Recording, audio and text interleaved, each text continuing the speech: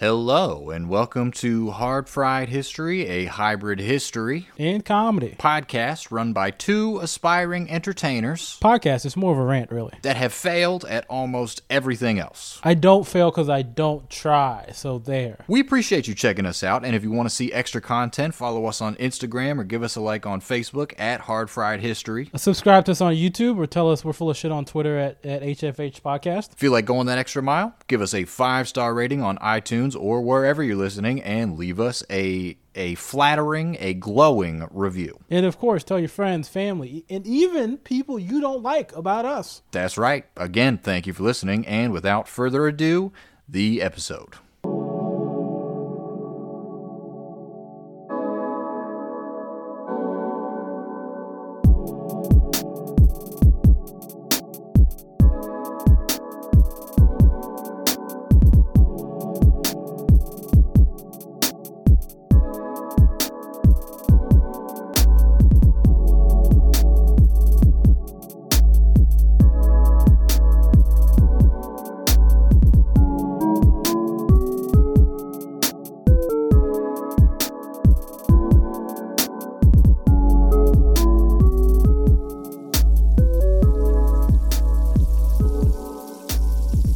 Welcome to another exciting episode of Hard Fried History. Today, we're going to be talking about the Stonewall riots and the onset of the gay liberation movement. And this is kind of like the inciting incident. We're going a little bit inverted because there's some prior dominoes we wanted to set up. But we'll do that in subsequent weeks, just kind of detailing the discrimination that gay people and lesbians faced in America, and especially like the early 20th century, mid 20th century for sure. Mm-hmm. But that's another episode. Today we're doing Stonewall riots, and we're going to start Act 1, which I will title Friction. So on May to June of 1962, to give you an idea of the kind of legislation that like gay men faced around this time, Craig Rodwell is arrested for wearing a bathing suit out of regulation. So just to show you that even the bathing suit that like gay men could wear, I think maybe for women as well, I'm not entirely sure on this, was regulated. It had to cover the navel or belly button and reach like a midway point between the knees and the groin. And I guess Craig Rodwell wasn't wearing it, and so he was imprisoned.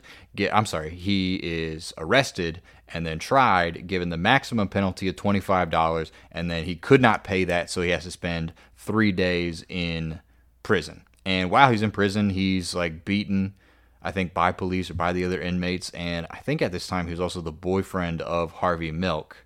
And Harvey Milk breaks up with Craig Rodwell while he's in prison. He attempts suicide. He fails at that, and he kind of like wanders around. I think he pops over to L.A. for a little bit before fully committing himself once he gets back to New York to the Mattachine Society, the New York branch, in 1964. And the Mattachine Society, I think it was founded in Washington or San Francisco, but there are like various chapters, and it's all about advancing gay rights and whatnot.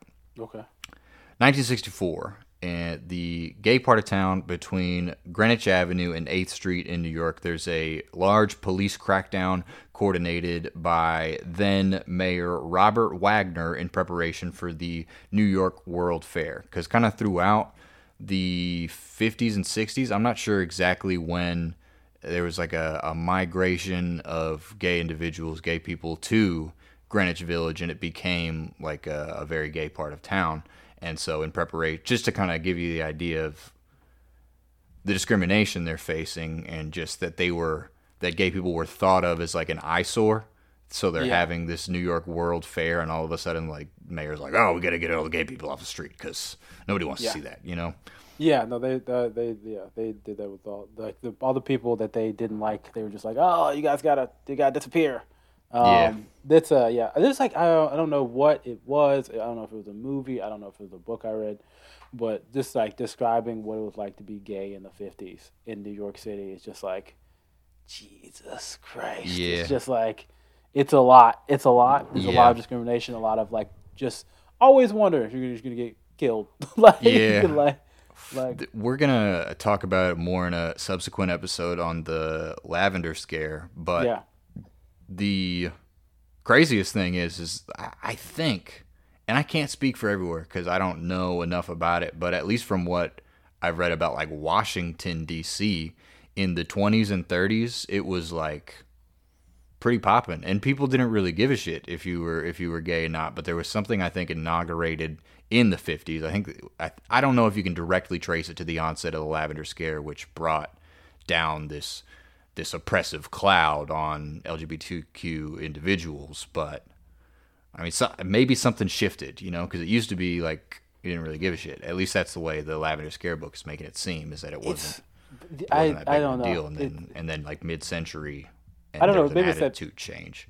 Maybe it's the mid thing. It's the whole thing about the 20. I don't know. Like the 20s just seemed like a wilder time and a funner time than like the 50s just happened. It feels like. Yeah, there's some new shit going on. Yeah, we gotta fight these Reds. Who are these moral Reds? laws. I don't know it. Yeah. I don't know. I have no idea. So while the crackdown's going on, there are these three individuals who are very important to the gay liberation movement: Frank Comedy, Craig Rodwell, the guy who was arrested, and Dick Leach. He's solidifying. They're all solidifying ties between the Mattachine Society and the Daughters of Bilitis, or DOB, which is a lesbian organization. And Frank Comedy, in particular, he starts attacking the idea, prominent in the scholarship of that time, that like homosexuality is an illness, and he like pushes the organization to become more militant, and they start doing more picketing. One of the first things that they picket against is Fidel Castro's imprisonment of homosexuals or gay people in concentration camps and like forced labor camps is one of the first things they start to be like, hey, like Castro's doing some fuck shit. Yeah, that's it's interesting, especially with Castro, just like man. Yep. Everybody should have equal access to things. Except the gays. That's his whole. And it's also interesting that it's like, hey, we're kind of like, we're communist, Marxist a little bit. We don't really believe in religion, but the institutional prejudice of religion is still underneath the surface. It's harder to expunge that one. You're still kind of got that machismo Catholicism that excludes gay people, even though you're like it's rooted in Catholicism, which you don't deep really down, bro. As a Marxist, deep down, but whatever, Deep down, you're just a little altar boy. No matter how much Marx you read, you're still a little altar boy. You're still a little altar boy, man. little. I got nothing. October. You just held yourself up from saying something. Little altar boy little Fidelito, altar boy Fidelito. There we go. Right. October 1964, there's the nude of Ed Koch and Carol Greitzer. And Carol Greitzer, I think they're both like city council people. Yeah. They're Democrats of the 1st District of New York. They announced that they were launching a campaign against the gay people, homosexuals of Greenwich Village. And so there's like a heavy police presence, and they start to like infiltrate like known places where gay people would hang out. And there's the issue of entrapment, where police officers would dress in like provocative clothing and basically entice a gay person, and then as soon as the gay person would agree to go home with the police officer, they'd be like, this is illegal, gotcha, and then they'd arrest that person. It's just like one dude who's just way too good at it. Basically, no, there were like stories that they would be dressed like super provocatively, like who wears short shorts? NYPD wears short shorts. Yeah. Okay, they no holds barred. Okay, short shorts, just letting it like, oh man, no way that dude's a cop. Yep, no way. He's dressed too muscular. His machismo would never allow him to dress like this, as a matter of fact. And then it's like, ha. Yeah. Nope. Gotcha. You can always tell a cop, man. You can always tell a cop by their calves. That's right. That's right, man. That's one thing I don't know. So president-elect of the Mattachine Society, Dick Leach, he wants an end to entrapment, and they're all pushing for that. Mid-1960, this place called it's in Greenwich Village on Christopher Street. The Stonewall Inn restaurant burns down, and as a result, owners want to sell it, and so it's bought. I imagine a fairly low price by this guy known as Fat Tony. Yeah. This guy known as Fat Tony, right? Yeah. And he and 3 other mob guys invest in it, and they only pay I think the number is $3,500 for the entire thing, which they get it at a pretty good price. They don't even really change the name of it. They still call it the Stonewall Inn. They go as far as to keep the sign, and I'm pretty sure you can still see restaurant on the sign. Yeah. And they paint it black to paint the interior of it black to hide all the fire damage in, because it was the cheapest thing to do, and it's it's got its own vibe, you know. I got it on a discount. You know? I got it on a little bit of a discount, you know. Yeah, this called a little. They call it a little. Yeah. I don't know. My mob bag. I need to watch Godfather again and come back to this part. A turn and burn, you see. We're turning and burning. Yeah, I can't do it either. Yeah, it's cool. You're in good company, you know. No, I mean I can do it. I have a pretty sick. On the day of my daughter's wedding, you come. I'm butchering this. It's pretty really bad. You gotta get a little gruffer with it. I know that's just one guy. There's multiple guys. You gotta let the grit kind of creep in Anthony. To the back of your voice, because you've been around the block for a little while. You gotta, and you gotta pinch your inverted nipples like you do. I pinch your higher nipples don't understand. Right here. This is your. You gotta make sure you get your claws and you're pinching your nipples but they're your higher nipples, because they exist on a plane other than this physical plane, and they're both attached to yourself but not really a part of your corporeal form, you see. Yeah, just move on with the Stonewall riots. Just keep going, because I don't think we can recover. So Fat Tony and his cronies, they pay money to this Genoese mob guy who ran that part of the city. This guy, well, you've probably heard of him before, Matty the Horse. Matty the Horse. They pay money to Matty the Horse, right? Yeah, I mean, you go see Matty. He has a thing. You go pick it up. You bring it back to me. It's an easy job.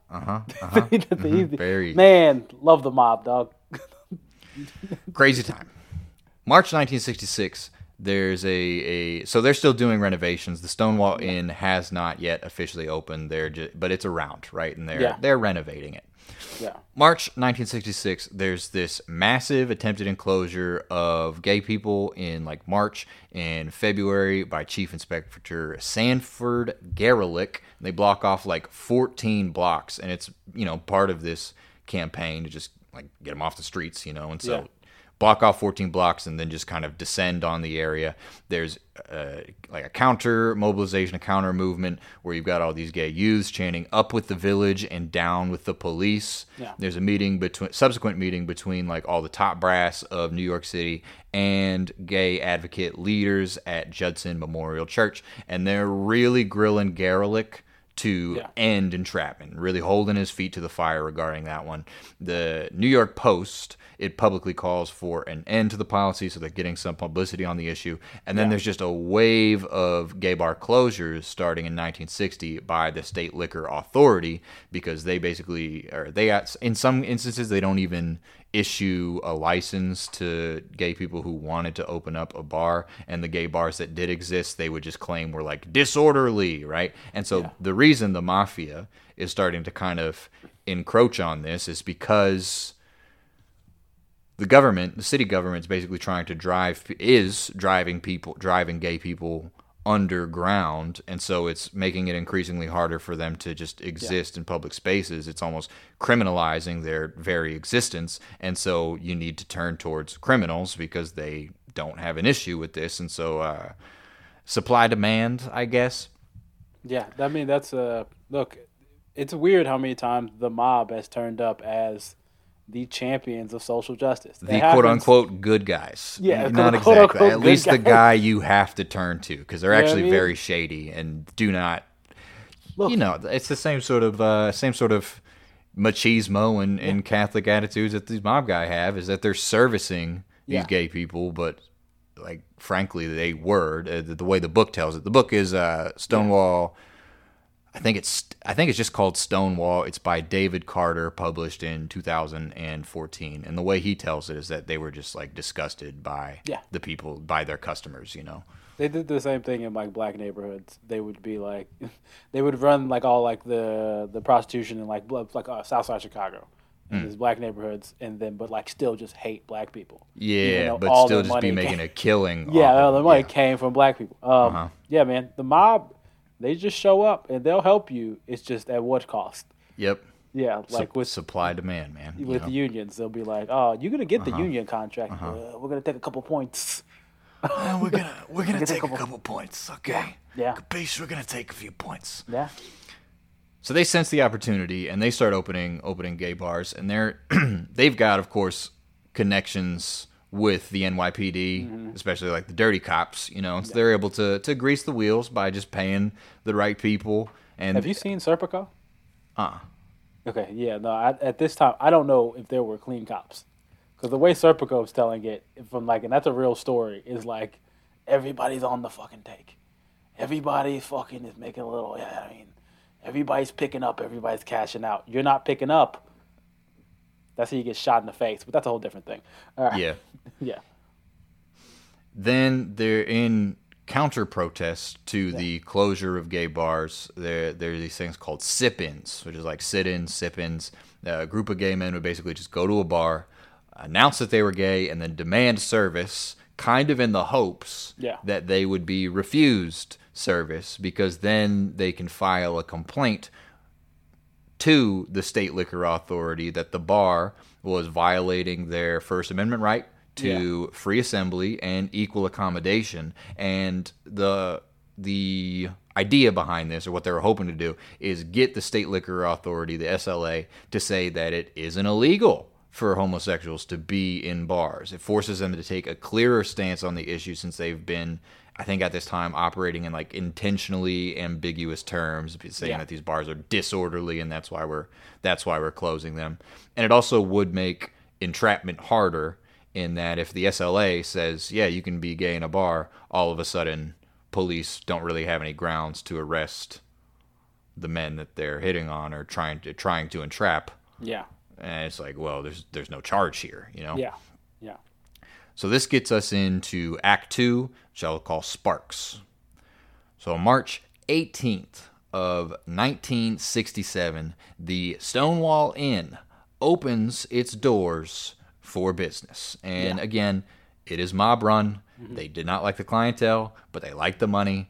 And they're in cahoots with the 6th Precinct of NYC, because the mob like isn't really the only organization capable of running a racketeering ring. Like that was something that I didn't really get to talk about prior to, but even some of those some of the places where gay people would congregate, they could stay open and avoid a raid if they just, grease the wheels, right? If they just paid them off. So yeah, no, the police are flexible. Let's put it that way. Yeah. Oh, for sure.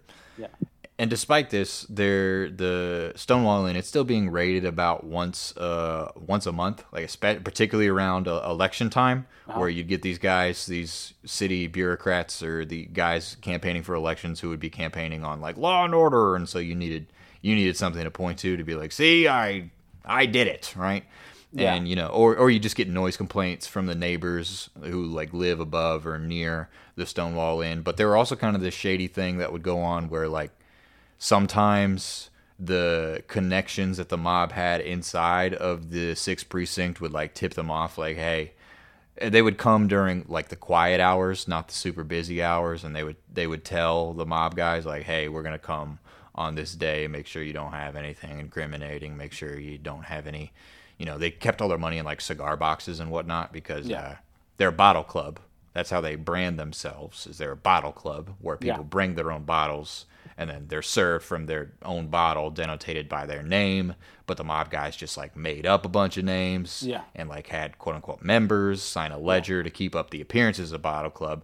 And that's why they had the cigar boxes, is because it's like, well, you can't have a cash register because you're not selling anything technically, and so they keep their money in cigar box. And there's all these little like loopholes that they go through to make sure that they have some facade of legitimacy. Yeah, the idea of it's a membership club. This is a members only club. This is not a regular. Not at all. No, no. Nobody can just walk in here and order a drink, okay? Yeah. We have a very exclusive clientele that we wish to protect, all right? They are like there's some sergeant that like bought a brand new 60-something Mustang with this kickback money. Oh yeah, for sure. For sure. It is very fine and is now probably in a lot. He probably willed it to his dipshit son. Yeah, who crashed it. Yeah. And now it's just beyond repair because they don't make that type of engine anymore. Yeah. And it's just sitting in somebody's driveway. Yeah. Undrivable, right? Yeah. Because this idiot son crashed his dad's Cadillac that he bought with dirty kickback money. Yeah. All right? Yeah. Yeah. And you've probably driven past it. I know I've driven past it. Yeah. You know the one. Also, the bouncer at the Stonewall Inn is this guy, Blonde Frankie, who's got like a very good memory for faces, and he kind of knows who has been there, who hasn't been there, and just has a generally a little bit of acumen, right? He's able to discern, like, okay, is this a cop? Is this not a cop? Yeah. Also, you have it's primarily a dance club, like that's what it's known for. Everybody's having a good time. You've got the front room, which David Carter describes as kind of like the white room, and then the back room where all the black people and Puerto Rican people would hang out. And the back room was a little more quieter, and there's like different music playing in each room, and they're catering each to kind of a different clientele. It's got those two dance floors, and it becomes like a mecca for gay people in New York. Huh, that's interesting. Even the intersectionality, the segregation is that happening because they're mandating it to, or like the mob's like, look, I'll run this. I don't think so. I think it just kind of happened naturally. But David Carter also did describe, like, you know, that particularly like young white men would hang out in the back room as well. But it also said that like the back room was a little more quiet, and that's where you could like talk and stuff, you know. Okay. And it's all different type of like gay and lesbian and queer people, but I think David Carter also mentions that it's like dominantly gay men, but also some queens as well. He calls it like scare queens and flame queens. I don't know exactly what that means, but I mean, this is I don't know too much about the LGBTQ plus community, so I don't want to be like, no, this is how it is. Yeah, I don't even know if that's the acronym anymore. You know, I'm just like, I don't know. It might be I've heard IA. It's yeah. And the Stonewall Inn is also not ideal for a number of reasons, although it is more or less a safe place. It's not the safest place by any means. First of all, you've got inadequate plumbing. There's like no hot water or dishwashing equipment really, as far as the dishwashing would concern, as they kind of like rinse the glasses and then just reuse them. And this led at one point to an outbreak of hepatitis at the Stonewall Inn. The mob is also like selling drugs out of the club, and they're like watering down the alcohol and which was illegal according to the SLA's mandates or whatever, and they're charging really high price for the drinks. On top of that, you've got this shady character, Ed Murphy, aka the Skull, who's like a former wrestler, former dentistry burglar. He robbed like 93 different dentists. Who knew? Yeah. And he's also, you gotta have a thing. You have to find a niche. Yeah. And you have to monopolize that niche. That's how you do it. And, you know, takes all different shapes and sizes, right? He found his niche. Good for him, I guess. Bad for the dentists. Yeah. And he was also, his primary cash cow was running this national blackmail ring for gay men, who their biggest catch, the biggest fly they caught in their web was none other than J. Edgar Hoover and his companion Clyde Tolson. And there's like this huge FBI cover-up of the fact that J. Edgar Hoover was like not only gay, but also like a cross-dresser, which nothing wrong with that, unless you're the FBI, right? Yeah, that's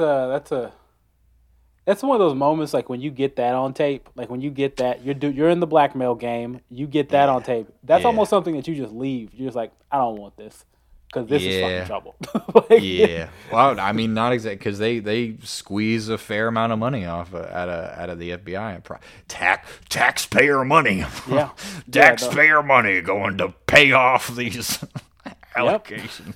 Yep. All right. Oh, that's a shit show.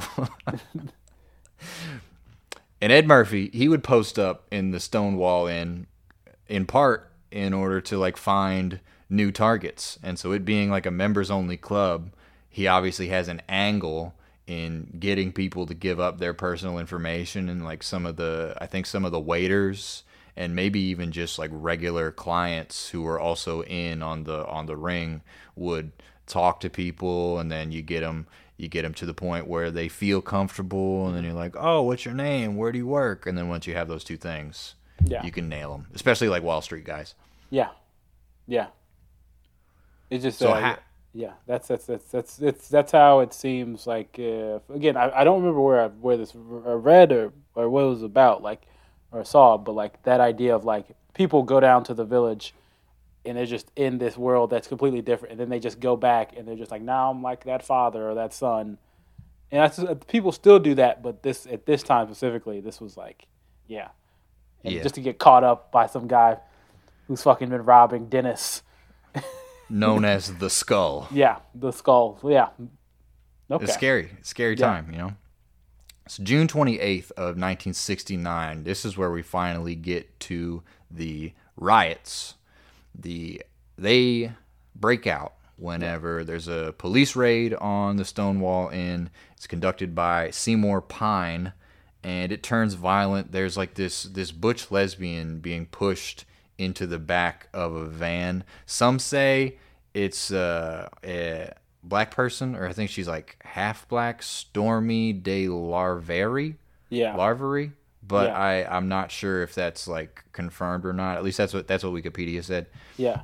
But whoever it is, they're like fighting against being pushed into the back of this van, and there's this congregation of people just grows and grows, because this time I think the police are arresting, like, or at least trying to arrest, all of the patrons as well as the management, but they don't have enough police forces. Yeah. And meanwhile, some people are leaving the Stonewall Inn and going and saying like, hey, there's a raid on the Stonewall Inn, and people are coming out to be like, oh, I want to watch, you know? Yeah. And so the crowd of people just kind of grows and grows and grows, and then they're like trying to force this woman into the back of the van, and start by throwing change, and they start by throwing bottles. Yeah. And then the police kind of are like getting bad vibes, and so they hold themselves up inside of the Stonewall Inn, and like protesters start throwing garbage bins and like bricks at the building, and then they rip out a parking meter and start using that as a battering ram against the heavy doors of the Stonewall Inn, because the mob knew that these raids were going to happen, so they buy the fucking thickest doors imaginable just in case of this. Only now, instead of the police trying to break down the doors, you've got gay people trying to break down the doors. Yeah. The assault on the front door and the west window, there are like Molotovs being thrown at this point, like trash cans full of flaming debris. The police are using like a fire hose inside of the building to put out the flames, and also to like spray the crowd at some points. Yeah. And the hose isn't very strong. And Pine is kind of like holding it down, because they do have guns, and there are like people kind of through the cracks that I think they could shoot at. But Pine is like, yo, there's way more of them. Nobody needs to die over this. This is kind of like... It's never stopped the police before.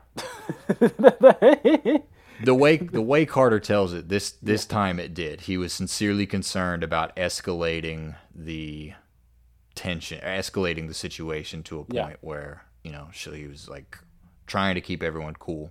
Of course. And then eventually, like, firemen and Tactical Patrol Forces, or TPF, who are like riot police, and other police show up, and they provide reinforcements for Pine and his guys inside of the Stonewall Inn.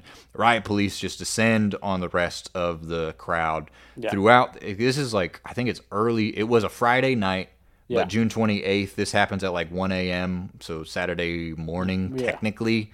And so, like, all throughout Saturday morning, there's kind of this back and forth pursuit around Sheridan Square and Christopher Street. Yeah. Now, one thing that becomes prominent in like both nights of rioting, there's one point where like a bunch of people just formed like a kick line, and so the riot police are like coming after them, and then in this kind of like flamboyant show of defiance, you get all these people just locked arms and doing like a Rockettes style kick line, like we're not afraid of you. You guys want to prove all your machismo? Yeah, come and do it. Yeah, I think when we refer to things as riots, right? Like I think a lot of times, Stonewall's referred to as like a rebellion or an uprising. Yeah, for like kind of that purpose is that like it's no longer like just mass chaos. It's kind of like defiant rebellion to an oppression that you've been feeling. Yeah, like you know what I mean? Like just like you know what I mean? Fucking like we're gonna rocket, we're gonna kick these guys. Well, they're also gonna see how good I can rocket. Exactly. And yeah. So I've been putting the work in on these splits, all right, and I want it to be known. Okay. I respect any man who can do splits. I respect for real. that. It's pretty. I don't have the hips. My joints don't work like that anymore. No, I respect you for having the flexibility. I don't know. Let me tell you something about my cartilage. All right. Yeah. Disrepair. Yeah. No, that's all of us. That's all of us. Except I don't know. I don't know what yours is from. I wish I knew, man. Atrophy, muscular apathy. I don't know. No, so, I know mine. Mine is from the ball. Come on, all them football playing days, dog. Okay, that's fair. You know what I mean? Now that's a true hard fight history. The history of my football career. Mine just that's might not be from adolescent alcoholism. Yeah, it's meant to keep it not real. Not keeping it real sad. So the night. There are also like innocents caught in the crosshairs who just kind of wanted to come out and see what's going on, and like other side of like the kick line is that there are batons on flesh and people are being pretty severely beaten and blood is flowing. I don't think anyone dies though. I think the next day somebody does die, but nobody. I don't think there were any casualties. So later. Saturday night, because that was Friday night, getting into Saturday night, so this would still be June 28th, 1969, about 2,000 people mobilize as a result of like word spreads that this occurred, and there's another demonstration taking place. And what David Carter mentioned is that these are mostly like scare queens and flame queens, and I guess more what we would think of as like non-binary or transgender, but he's saying that there's not as heavy as like a masculine gay presence or like a butch presence, that it's more it's not so much that. Because when I've heard about Stonewall, I've heard about the like trans kind of queer non-binary people being at the forefront. So they're the people who come the fuck back. Yeah. They're like, oh word, oh y'all pussy, y'all ran. Nah. I think, and again, the way Carter tells it, they were almost more marginalized and more on the outs than were more masculine or butch gays. Yeah, that's. I don't want to talk about that history because I don't really know. Yeah, I don't know. I'm relying on him. The like gay, like masculine gay people, their struggle is hard, of course, but then there's deeper levels of oppression when you get to like being like a trans person. Like, women, lesbians, and then, queer people, and then you get into trans and, like, queer stuff, and you're like, those people are still very oppressed. Everybody's very oppressed. But it's more visible as well. It's not as immediately apparent. Or it is more immediately apparent, I guess. Yeah. And so the TPF, or the riot police and police squads from, like, several districts, not just the 6th, are mobilized, and there's more kick lines. And this time you've got like some hetero solidarity with people who just stand with like the gay people just coming out and just kind of like the way Carter described it is they're just kind of rooting themselves, is that there was this passive form of resistance where you could not actively antagonize the police, but also make it harder for them to do their job just by like standing there. The crowd dispersed at around 3:30 a.m. on Sunday. And I guess the thing to stress is that there's almost a complete reversal, is that gay people are like out in the streets. It used to be holed up inside of the Stonewall Inn. That's the only place. You have to be inside in order to see this world. But now that world is out mobilizing in the street. It's out, And there's 2,000 out in the streets. For sure. So like that's just like just from nothing, this like invisible world to all of a sudden there's 2,000 people on the fucking streets demanding their shit. It's kind of stomping all over Christopher Street. Like, hey, this is bullshit, you know? Yeah. Literally doing kick lines on Christopher Street. Like, hey, we're here, you know? Yeah. And another thing I thought was kind of cool is that during these 2 nights of protests, there are like flaming toilet paper rolls are being dropped from the windows of the Women's House of D. And so they've like the police eventually they wall off Christopher Street. And then the chant that you hear, the thing that people are shouting is Christopher Street is for the Queens. Yeah. This gets into the third and final act, which I'll call the fire. So in the aftermath of these 2-3 nights of protest, flyers start to circulate that read, "Get the mafia and the cops out of gay bars." And there are... people are just kind of talking to each other about what's going on, recounting the incidents, getting the word out. And they're asking for gay businessmen to open legal bars and serve them. And people start to boycott the Stonewall Inn and similar mob-run establishments because it's like, hey, you guys shouldn't have this monopoly. We should have, or there shouldn't be anyone to monopolize. We should just be served. But we're sure as hell not going to patronize mob bars anymore because why would we, Yeah. And they're writing to Mayor John Lindsay to ask for an investigation and kind of a reassessment on police practices. And there's like a prior legal precedent. I don't remember exactly what the case was, but there's this Judge Keating. He had ruled that there was, quote, nothing illegal per se about a gay bar. So there's already some legislation on the books, or maybe not legislation per se, but some precedents, right? So June 29th, 1969, which is Sunday, there's not as heavy of a demonstration, but there was a heavy police presence. What I thought was funny was some gay people responding to the fact that there's a heavy police presence like in Greenwich Village and on Christopher Street. They go to the 6th District Police Precinct and they have all of these equality for homosexual bumper stickers that they just slap all over the police vehicles. And the police come back and are like, some of them actually have like a good humor about it. They're like, they got us, Yeah. So then July 1st or 2nd of 1969, there's a Wednesday night protest. And this time the protesters are joined by like other leftist groups, and gay people have kind of different opinions on that. Some of them are like, oh, this is good. Intersectional solidarity, cool. But then others are like, they're kind of like trying to co-opt what we're doing and make it about their movement, and it's like we need to have our own movement, So there are differing opinions on whether that helped or hurt. There's like a hot flare-up of activity on Wednesday night, and it's put down by police fairly quickly. But at this point, like the cat is out of the bag. The call to activism is being answered. Yeah. July 31st, 1969, there's a meeting of more radical gay people at Alternate U. I don't know if Alternate U still exists, but it's like a leftist organizing center / school in Greenwich Village. And they agree to brand themselves now as the Gay Liberation Front, or GLF. And they meet with other like pro-gay and lesbian organizations, start advocating for gay power. And they wear like a lavender armband to identify themselves as affiliated with this movement.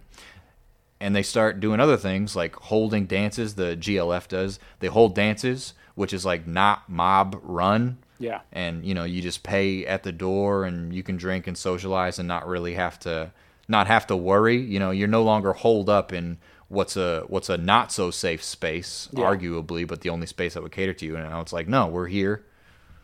We're going to hold our fucking dance, and if you have a problem with that, go fuck yourself, Yeah, there's not just some dude named The Skull just taking on down you, lists just like in the of corner names of everybody. Yeah, just trying to fucking blackmail you. Trying to get some hot coin, right? Yeah.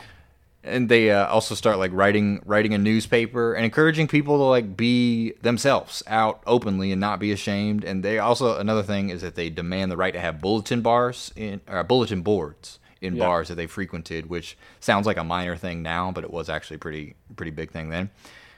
And another issue they had was they tried to take out an advertisement in this newspaper called the Village Voice, I guess the Greenwich Village Voice. Yeah.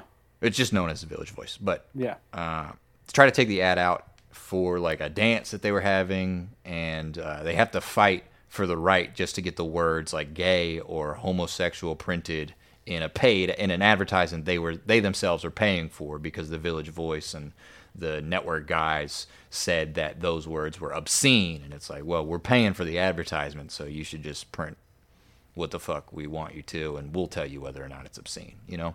Yeah, that's what's interesting. The Village Voice is like the known like leftist kind of pretty liberal ass paper, and that's even then we're like, I don't know about our readers. So this is also the time when like the New York Post was leftist, I guess, or it was. I'm not gonna speak on the Post, man. Post is wildin'. They've had a weird trajectory, because I've read about some stuff of like, oh, the New York Post used to be down. The Post. Yeah, okay. So last Sunday in June is known as Christopher Street Liberation Day. That's the anniversary of the Stonewall riots. There are Stonewall uprising. Stonewall protests. There's no reason to assume that last Sunday of this June is not. It will be the anniversary of Christopher Street Liberation Day. Yeah. November 1969, the GLF, Gay Liberation Front, kind of falls apart due to disagreements about how broad they should be and like whether they should cooperate with other oppressed peoples or not, or make it exclusively about let's just achieve gay rights. You know, and so it kind of falls apart in November, and the prominent leaders are meeting to discuss like how should they continue. Primary three that David Carter mentioned, Marty Robinson, Jim Owls, and Arthur Evans are like the most important figures in the new group, devoted exclusively to gay issues while still expressing solidarity with others, known as the Gay Activist Alliance, or GAA. And the first action item is to get the pesky New York Councilwoman Carol Greitzer to introduce a bill outlawing discriminatory. She was like a known homophobe, basically. Yeah. Get her to introduce herself to introduce. Really? Yeah. Wow. Because she's been she's like refused to even acknowledge a petition that they've circulated, and refused to meet with them several times. And they're like, no, we're going to write this petition and to get her to introduce a bill outlawing discriminatory hiring practices and ending discrimination against like homosexual businesses or gay-run businesses. We're gonna get her to introduce that bill, and eventually they do like corner her at some meeting and are basically like, "Yo, Carol, why haven't you read our petition?" As She's like, and eventually she does. As we all should do to all our representatives at all times. Just start showing up and just bother the shit out of them. Make it hard. You're my bitch. You represent me. I own you. I'm making this demand of you. Yeah. Why have you not responded? You got to embarrass them, man. You got to make them feel embarrassed. Yeah. We got to shame our politicians. That's what we got to start doing, man. We got to. You know how often I write to fucking Kevin Brady? Yeah. I'm glad he was resigning, but I have had words with that man. Okay. You do seem like somebody who writes to the congressman. And Ted Cruz, for that matter. I don't even know. I've called Ted Cruz's office just to be like, hey, fuck you, big dog. It's a good way to let off steam sometimes. Is I've had a bad day. Let me call Ted Cruz and tell him about what a piece of shit he is. Yeah, I know. I always ask for a demand back that his secretary probably writes, because he doesn't fucking read the shit, or whoever writes it back to me is like, oh, well, this is why I did this shitty thing. Here's this fucking piece of bedeviled sophistry. I'm like, all right, cool, asshole. Good to know you're. I hope that SMU degree is worth what you're doing right now, big dog. the $80K you paid SMU to go there and graduate and be Ted Cruz's bitch, but that's a whole different thing. Yeah, man, yeah. I've like encouraged people to resign from his office. Been like, you should resign. Don't work for this traitor. Anyway. Shame them. Okay. Shame the politicians. Okay. That's what I'm saying. That's all I'm saying. March 1970, there's pressure on Mayor John Lindsay outside of City Hall. There are like increasing demonstrations. Same month, Seymour Pines raids more gay bars. At one, I think it was particularly, or it was important. It was called the Snake Pit. They arrest about 160 customers with plans to like weed out the management at the station and let everybody else go. Yeah. And there's this guy, this young Argentinian man, Diego Vinales. Yeah. He has an expired visa. Yeah. And he's kind of afraid. He's been hauled into the station now, and he's pretty afraid of being deported. And so he like runs away from processing, I guess, and runs up some stairs and like jumps out of a window. Yeah. And impales his leg on a fence while trying to escape. And this gets like huge press coverage, and so there's like new waves of protests and more militant activism. Yeah. And finally, in April 1970, they've like the GAA is and like gay people and gay movements broadly are like gaining publicity. They start like aggressively ambushing Mayor Lindsay. Like he's at he gives a speech at the anniversary of the Metropolitan Museum of Art. And just a bunch of people from the GAA show up and like shake his hand but won't let go and are just demanding that he's like come out in favor of homosexual rights, you know, just bombarding him with all of this flack. As we all should do. As we all should, right?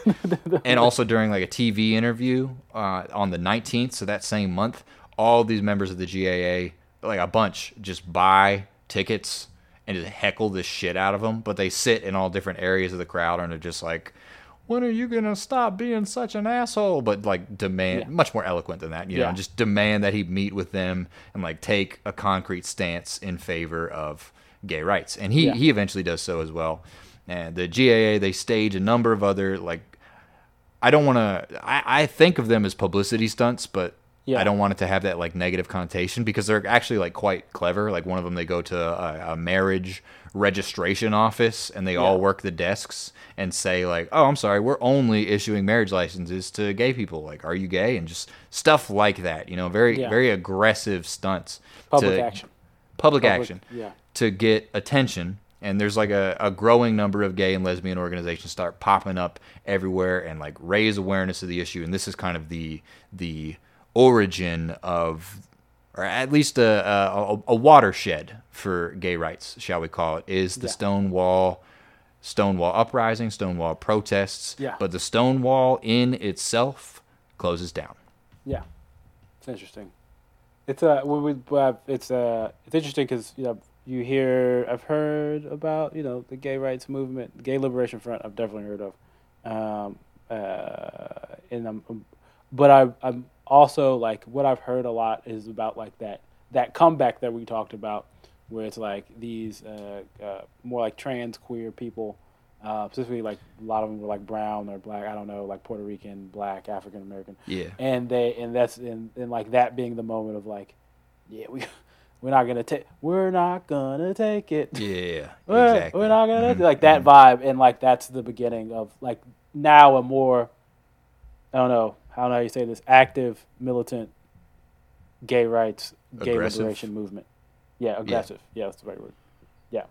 All right. But I just thought it was interesting how you go from the Stonewall Inn being this place where gay people used to congregate. Yeah.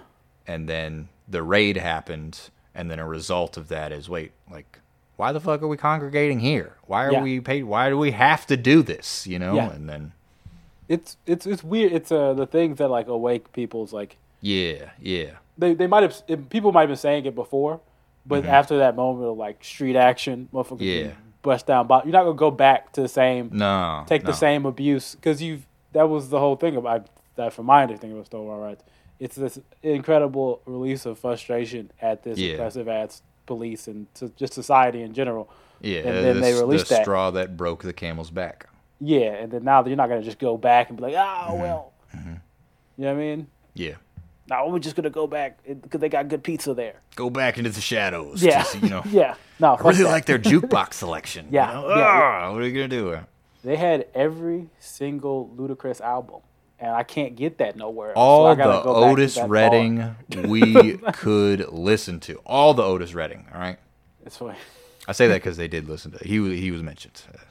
I just love the fact that Otis Redding was played in bars where he couldn't actually go to the bars. Well, guys, that has been our episode on the Stonewall Riot, Stonewall Rebellion, Stonewall Uprising. I would call it the Stonewall Rebellion because that Okay. All right. yeah, no, that's been our episode on the Stonewall Rebellion. Guys, we want to thank you for listening. Thank you for liking our stuff. Please continue to like, share, subscribe. Next week, what are we doing next week? Next week, we're gonna do Harvey Milk. Yeah, we said it a week ago. If you listen to it in chronological order, but we're doing it. We're gonna do it this week. We're doing it this week. Yep. And we're gonna go through the life and times of Harvey Milk. And then from there, guys, again, we want to thank you for listening. Please like, follow, share, subscribe, and do all of our stuff. Please follow us at Hard for History on Instagram and Facebook, HFH Podcast on Twitter. Follow me at Joshua B. Stokes on Instagram and Facebook, and Joshua B. Stokes on Instagram and Twitter, and Joshua Stokes on Facebook. Henry, where can they follow you at? You got Henry E. Price on IG, just Henry Price on Facebook. Okay, guys, we want to thank you. Again, we'll see you next time. Love you. Stay safe out there. Okay? Peace.